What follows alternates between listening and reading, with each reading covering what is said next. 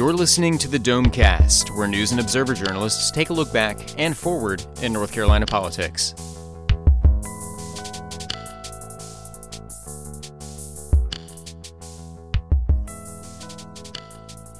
Welcome to Domecast, the political podcast on North Carolina state government.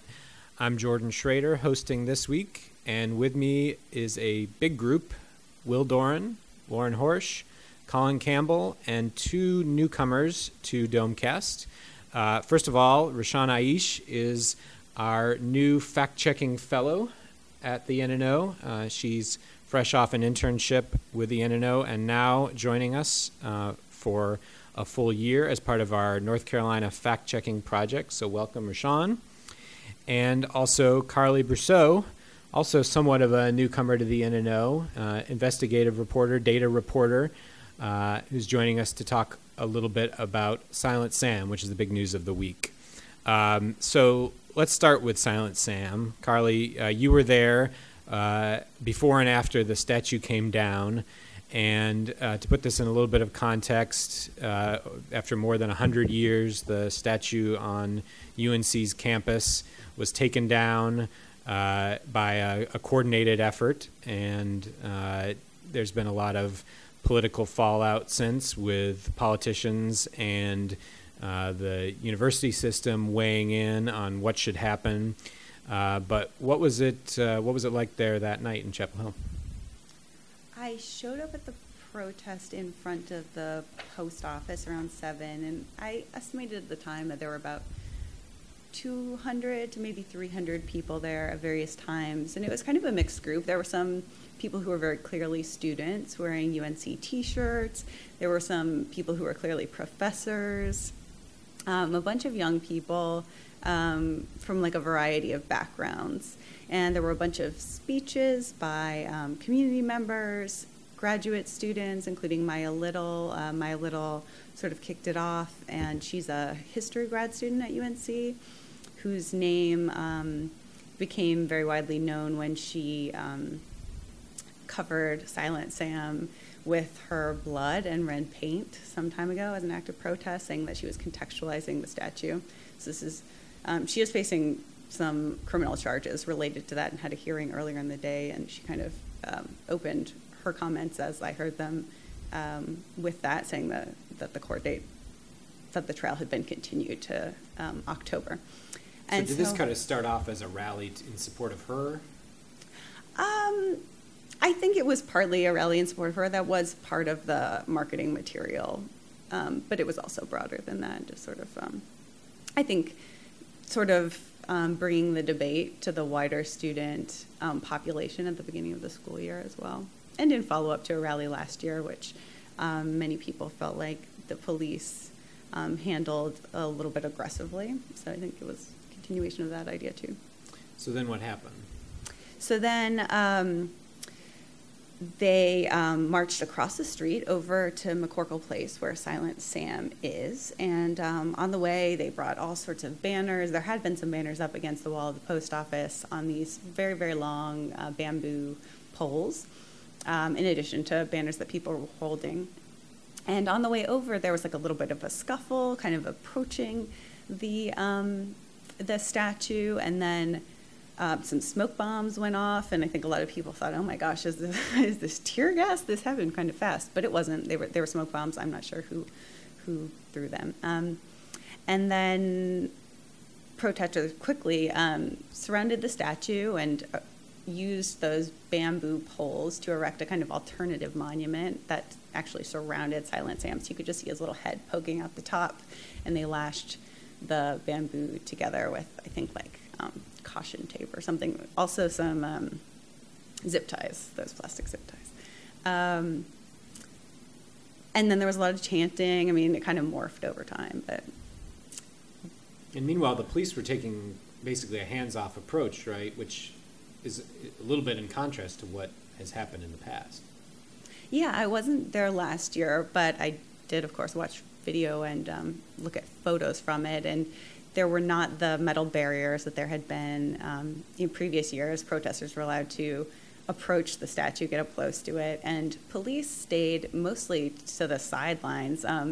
And also, I thought it was interesting they stayed to the sides and kind of behind the statue. They were not in front. There were no photos that you could take of the police officers with, like, Silent Sam's face. And it seemed to be mostly university police closer to the protesters, with Chapel Hill police standing further away. So then what? Those people kind of dispersed, right? Yeah, at a certain point, about like 9:15, there was, so immediately prior to this time, they had linked arms around the statue. And then there was a period where it was kind of like a dance party, and you could see everybody, like several people had gone away. The crowd was getting a little bit smaller. Police seemed to be relaxing, like taking off their rubber gloves, kind of, talking to each other a little bit more. And then suddenly the protesters around the statue started leaving, like in a kind of big parade, almost the way that they had come over. And so it seemed like it was over. There was a little bit of a scuffle in front where there was a conflict that I couldn't hear the whole of, but it was de-escalated. I thought it was interesting. The person on the anti-fascist side was telling the person on the Silent Sam defending side that he was a veteran too, and they had to put the past behind them. And so that kind of, when that de-escalated, a lot of people left, including myself. And then the statue came down, as we've all seen the footage of. And I came back and sort of watched them move it away. What was the reaction among the crowd? I mean, it seemed ecstatic from what I can tell from the video. Again, not having been there immediately, it seemed like people were stomping on the statue. They sort of buried its head in the mud a little bit, and police didn't take a super hands-on approach and just kind of tried to keep everyone safe, but weren't really forcing people away immediately. And then you saw it get loaded into it, the statue get loaded into a truck eventually, and carried off to, an undisclosed location, I guess. Undisclosed to me, yes. I'm not sure. And so what happens next? We haven't really heard. There's no word yet. Some lawmakers want it put back up, and I guess we don't know what's going to happen. Next? Meanwhile, some lawmakers, Phil Berger, Tim Moore, the leaders of the legislature, have been putting out statements denouncing mob rule and talking about rule of law in the wake of all this. Anything that's been notable in the reaction? Well, one thing I noted was that Governor Cooper came out with a statement and said, he recognizes that, people are, upset over the Confederate memorials, all of that, but that, violence like this isn't the answer. So maybe not, quite as strong of a statement in support of the protesters as the protesters might have liked from the Democratic governor. But he's clearly trying to kind of thread the middle on this. And he had previously asked UNC to take the statue down. I think it was last year or maybe early in 2018. But the state law is so kind of strict and specific about, the very limited situations in which you can take a statue down. And so UNC never really followed through with that because they didn't think they had the legal authority to take it down. And so then you had these protesters come and take things into their own hands. Right. There's a 2015 law that gives very limited ability to take it down, and you have to go through this state historical commission, and there has to be a request, and then they can only take it down if there's very specific circumstances. And actually, we saw that play out this week, not with Silent Sam, but with the 3 Confederate monuments on the Capitol campus. The Historical Commission has been basically talking for about a year about what to do about those ever since Governor Cooper asked for those to be moved to a Civil War battleground in Johnston County. And so the Historical Commission met this week to finally make their decision. And Lauren, what did they come up with? Well, the Historical Commission essentially adopted recommendations from a study committee that had met to determine what needs to happen with 3 Confederate monuments on the grounds of the state capitol here in Raleigh. And there were various options, take them down, move them to Bentonville, I think is where they wanted to move them, or, leave them up, or, leave them up and add context. And the commission or the study committee eventually, decided that, okay, let's recommend keeping the statues up, but let's add, some more context to it. So eventually we will be seeing some added language or context to the statues about slavery and the Civil War to kind of help understand the full picture of what happened. And then they also recommended that the state build a new statue on the Capitol grounds, recognizing the contributions of African Americans, because there is no statue to African American residents in North Carolina on the Capitol grounds. I mean, there's one statue of a woman on the ground, and it's actually one of the statues under question by the Historical Commission, and that was a statue to Confederate women and their role they played in the war. So this was a pretty contentious meeting. Well, I think they thought it was going to be more contentious. I mean, when I got to the General Assembly yesterday morning, there were just cop cars lined up on that block at the meeting location in the State Archives building. And, there were police outside checking people in. There was no parking allowed on that street. One woman was eventually removed by police. Her name was Ashley Popio? I'm sorry if I butchered that and you're listening, Ashley. But she stood up kind of during a break in the meeting and was trying to read a statement off of her phone about, why the statues need to be taken down. And she was removed by police. And I think she was charged. I don't remember what citation she had exactly. I think it was disturbing. Yeah, some sort of disorderly conduct charge, yeah. But she was taken off site and then cited and then released. Mm-hmm. And so it seems like legislators basically greeted those recommendations positively, but it's still uncertain, right, what's going to happen with these recommendations. We don't really have a clear way that this will be done. There has to be money raised for any kind of new statues that are put up. So it all seems like it's a little uncertain. Yeah, and of course the law preventing different branches of government or local governments from taking down their Confederate statues is still intact, still enjoys seemingly widespread support among legislative leadership, even though Democrats and Governor Roy Cooper have been calling for that law to be repealed. So that's an issue. I hadn't heard the latest on the NC Freedom Park plan, which sort of ties into the recommendations that the commission had about putting up new statues. There's a plan for, and it's been in the planning stages for many years now for a park honoring the contributions of African Americans to the state. I think it would be located fairly close to the legislative building, not immediately adjacent to the state capitol park where the Confederate statues are located. But they recently, I think last year, hired famous architect Phil Freelon from Durham to do some of the design work on that. And at last I heard they were hoping to raise enough money, mostly through private dollars, to get that open by 2020. But we'll see if that actually happens and has what it takes to get off the ground. Okay. Well, by the time you're listening to this, we may or may not have a special session of the legislature called. But we are waiting to learn what's going to happen. And lawmakers would be coming back, if they do decide to come back for a special session, to deal with two constitutional amendments that have been struck down by a 3-judge panel, I believe. What are these amendments, and how did they come to be struck down by a court? Right, so this is kind of the continuation of the themes that we've seen ever since Roy Cooper was elected in 2016, with the legislature trying to consolidate more government power in the legislative branch away from the executive branch. One of the amendments deals with a number of appointments to various boards, commissions, et cetera, inside of that the executive branch, the governor, normally would have power over.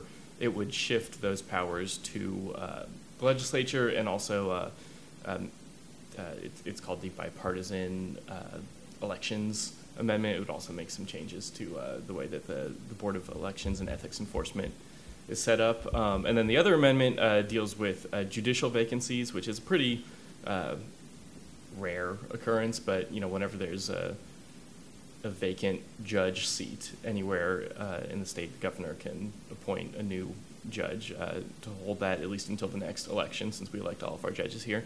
And then that would shift that over to the legislature as well, away from the governor. And the kind of the kicker on that one is also had this kind of controversial clause in it regarding the governor's veto power. It said that the governor wouldn't be able to veto these judicial election bills. But some people thought that that would actually give the General Assembly power to just do away essentially with the governor's veto entirely, which, obviously would be a massive change to the way that state government operates. And so, some of the Republican leaders in the legislature said, oh, no, that was not our intent when we were doing this. But a lot of the Democratic legislators said, well, that's absolutely what this would do. So there's kind of this controversy over that, would it not?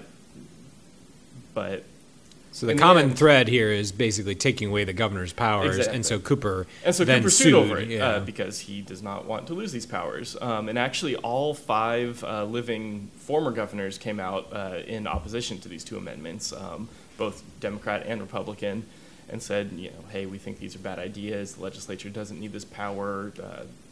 Just for context, North Carolina already has a fairly weak executive branch compared to a lot of other states, and so I feel like they felt that it should not become even weaker. And that's where I don't think we've seen such bipartisan support from the former governors on anything. But they came out on this, and then it appears that this 3-judge panel agreed with Cooper as well and handed him a win on this lawsuit and took these 2 amendments off the ballot. So we were going to have 6 amendments up for voters to decide on in November. Now we're down to 4. Obviously, the legislature can appeal this.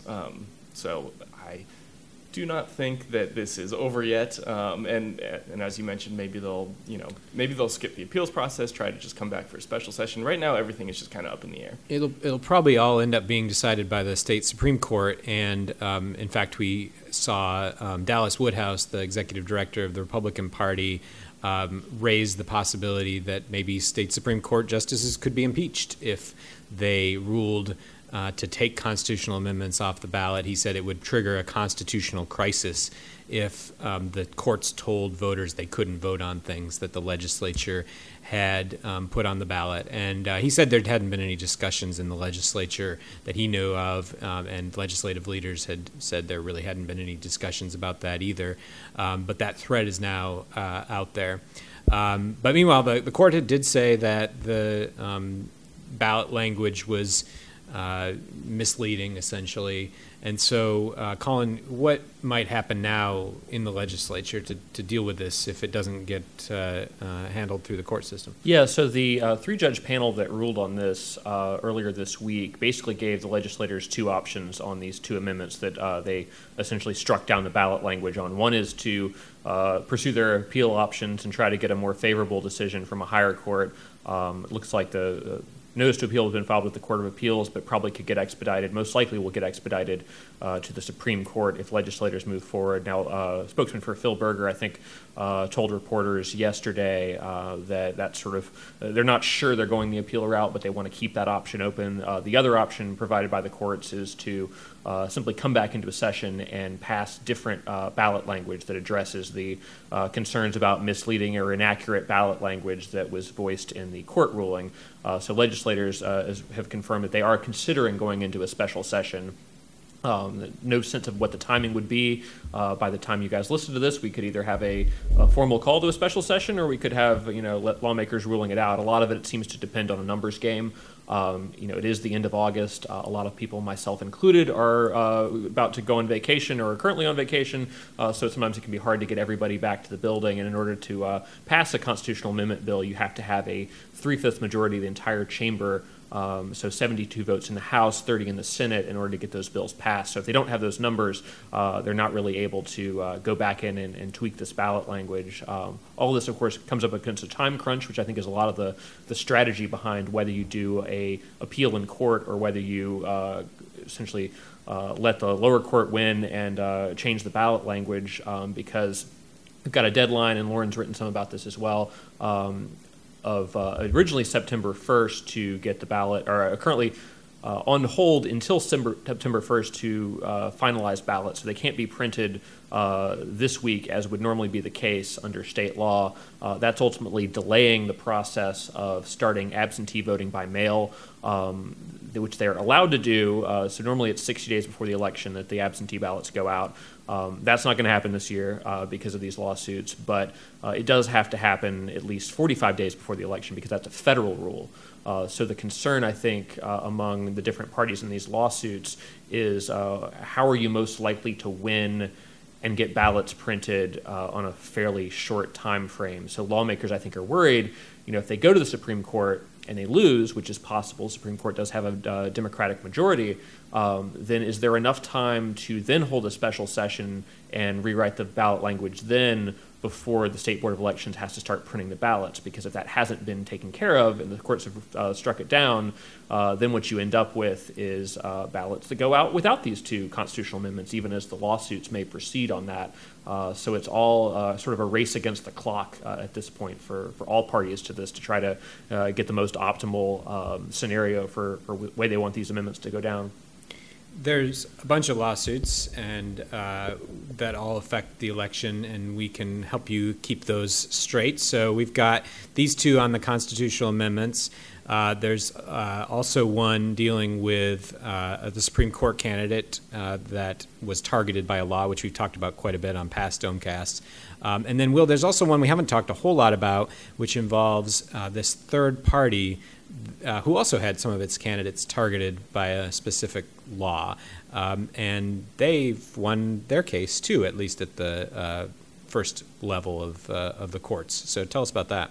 Right. So the Constitution Party was officially recognized here in North Carolina for the first time this June.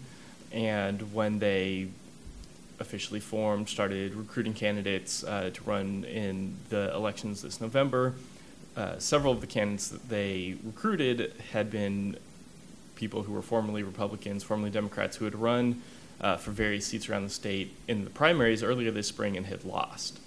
And so, obviously they still believe in their message, and so they were seeking a new vehicle to campaign on that message and to try, get elected into politics. I think two are running for seats in the state legislature. One is running for a county commission seat, and obviously and there are other candidates running for the Constitution Party. But these three people had sued because there's a state law, kind of colloquially known as the sore loser law, that says if you lose a primary, you can't run in the general election. But that law actually was just overturned yesterday in federal court. A judge ruled kind of along the same logic, same legal theory as the Chris Anglin lawsuit that you mentioned earlier, that this law that the General Assembly passed retroactively applied to these candidates, and that essentially violated their constitutional rights. So the lawyers out there would say it's unconstitutional as applied. It's not necessarily unconstitutional in every case, but as it applies to these specific candidates, it can't go into effect. So they will get to go back on the ballot, again, as long as there's not an appeal. This lawsuit wasn't against the legislature itself, but against the Board of Elections. So they have the option to appeal that in federal court. And so, yeah, we'll see. August was a bad month for the General Assembly in court. They lost the amendments lawsuit with Cooper. They lost this lawsuit. General Assembly wasn't party to the Constitution Party lawsuit, but it was about a law that the General Assembly had just passed this June. And then the General Assembly lost the Chris Anglin lawsuit, which I just checked yesterday with Chris Anglin's political team. They still hadn't gotten any sort of appeals from the legislature on that, so it's kind of a waiting game at this point. Like Colin was talking about earlier with the timing. I don't know if it's a case of intentionally dragging their feet or just trying to come up with the best legal theories. I mean, obviously, writing an appeal is a huge process. Tons of work goes into that. So, but in the meantime, all of these things have the ballots, tied up, and all of these judges at the trial court level had said, hey, no one can can print these ballots until this is all settled. Yeah, I'm not sure how many early bird voters are out there who want to cast a vote by mail a solid 2 months ahead of the election on the first day possible. But if you're one of those folks, this is not a good year for you. It's mostly going to be overseas military voters, yeah, right? I think that would that's be what's affected. And so I haven't seen any analysis on how many votes and from where are typically cast in that early period, and whether this has any sort of type of suppression sort of effect on how many people cast votes by mail and cast absentee ballots when the time period in order to do so becomes compressed. But you have to imagine there are at least a few people who might have had the capacity to do that at the beginning of September, and maybe schedules and lives prevent them from doing it later on in the process. And we should actually mention before we move on that there's actually a fourth lawsuit that we haven't even talked about today, also about the ballot, which is that the NAACP and some environmental groups had sued over the same two amendments that Cooper just won on, the taking away the governor's powers, and then also two other amendments, one on voter ID and one on the lowering the maximum cap for the state income tax rate. And they announced yesterday that they were filing an appeal to try and kind of latch on to Cooper's victory, essentially, and get their other two, the voter ID and the income tax. Yeah, the three-judge panel had ruled that those two were not misleading in terms of how the ballot questions were worded. The court found that those were pretty clear about what those amendments actually do, so they're fine to go ahead. But the NAACP and these other groups are contesting that decision and hoping to get a better ruling at the Supreme Court. So that could also affect it. So we're looking at a ballot that either has 6 amendments, 4 amendments, or 2 amendments, depending on how all this goes down in the next week or two. So as it stands right now, if this court ruling holds, then we will have a voter ID constitutional amendment on the ballot. And Rashawn, you've been looking into this because there was a claim by the Civitas Institute, the conservative think tank here in Raleigh, that basically said Amazon, and it was first of all, it was responding to activists saying that Amazon and Apple should not come here; they should boycott North Carolina because of this voter ID requirement. So Civitas said that Amazon and Apple already do business in lots of states with voter ID, so this is ridiculous. So you wanted to zero in on this idea that Amazon and Apple are already in states with voter ID, and you wrote a fact check on it. So what did you end up finding? I found that Amazon and Apple are in fact already in states with voter ID, and that in some cases, like with Arizona, according to the National Conference of State Legislators, some of the strictest voter ID laws in the country, they moved there or put fulfillment centers, which is kind of where they have all the stuff that they ship out to customers and where sellers send their stuff. Some of the strictest voter ID laws in the country, and they've opened multiple fulfillment centers there. And in some cases, they go there the same year voter ID law was passed, which I think was the case in Iowa. And on a bigger scale, because, obviously the conversation is about headquarters and campuses, respectively, from Amazon and Apple coming to Raleigh. Apple opened a campus in Austin after the voter ID law had been there. They still did amendments and changes, and even according to the Austin Chamber of Commerce, Apple continued to expand in 2016 through 2018 when there was a controversial Texas voter ID law amendment that would have made it even stricter going around.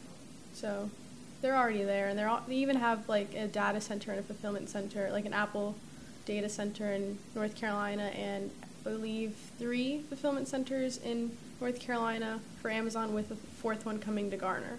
Right. So the fact that they passed a voter ID law in 2013 that was pretty strict did not keep them from coming here, at least in a smaller way. And maybe all this suggests that if those companies are making decisions about where to locate, they're probably not going to do it based on who has what laws about voter access. Yeah, I believe 9 of the U.S. states on the short list for the Amazon headquarters have voter ID laws on some level. So doesn't seem like too big of a factor. All right. Well, I think it's time to take a break unless anybody has anything else, and we'll come back with Headliner of the Week. Stay with us.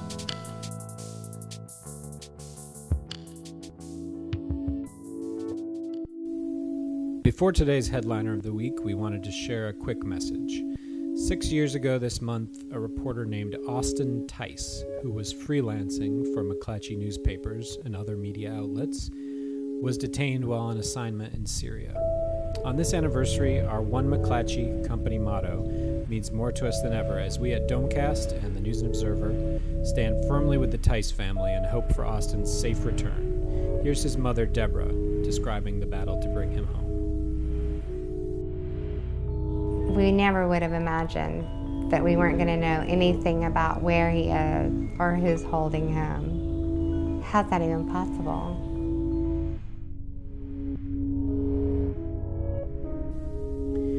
Across the country this month, McClatchy is raising flags and banners in Austin's honor, helping to bring attention to his plight. You can help too by tweeting with the hashtag #FreeAustinTice or sharing a Facebook post in his name as we keep Austin in our thoughts today and every day. And now for Headliner of the Week.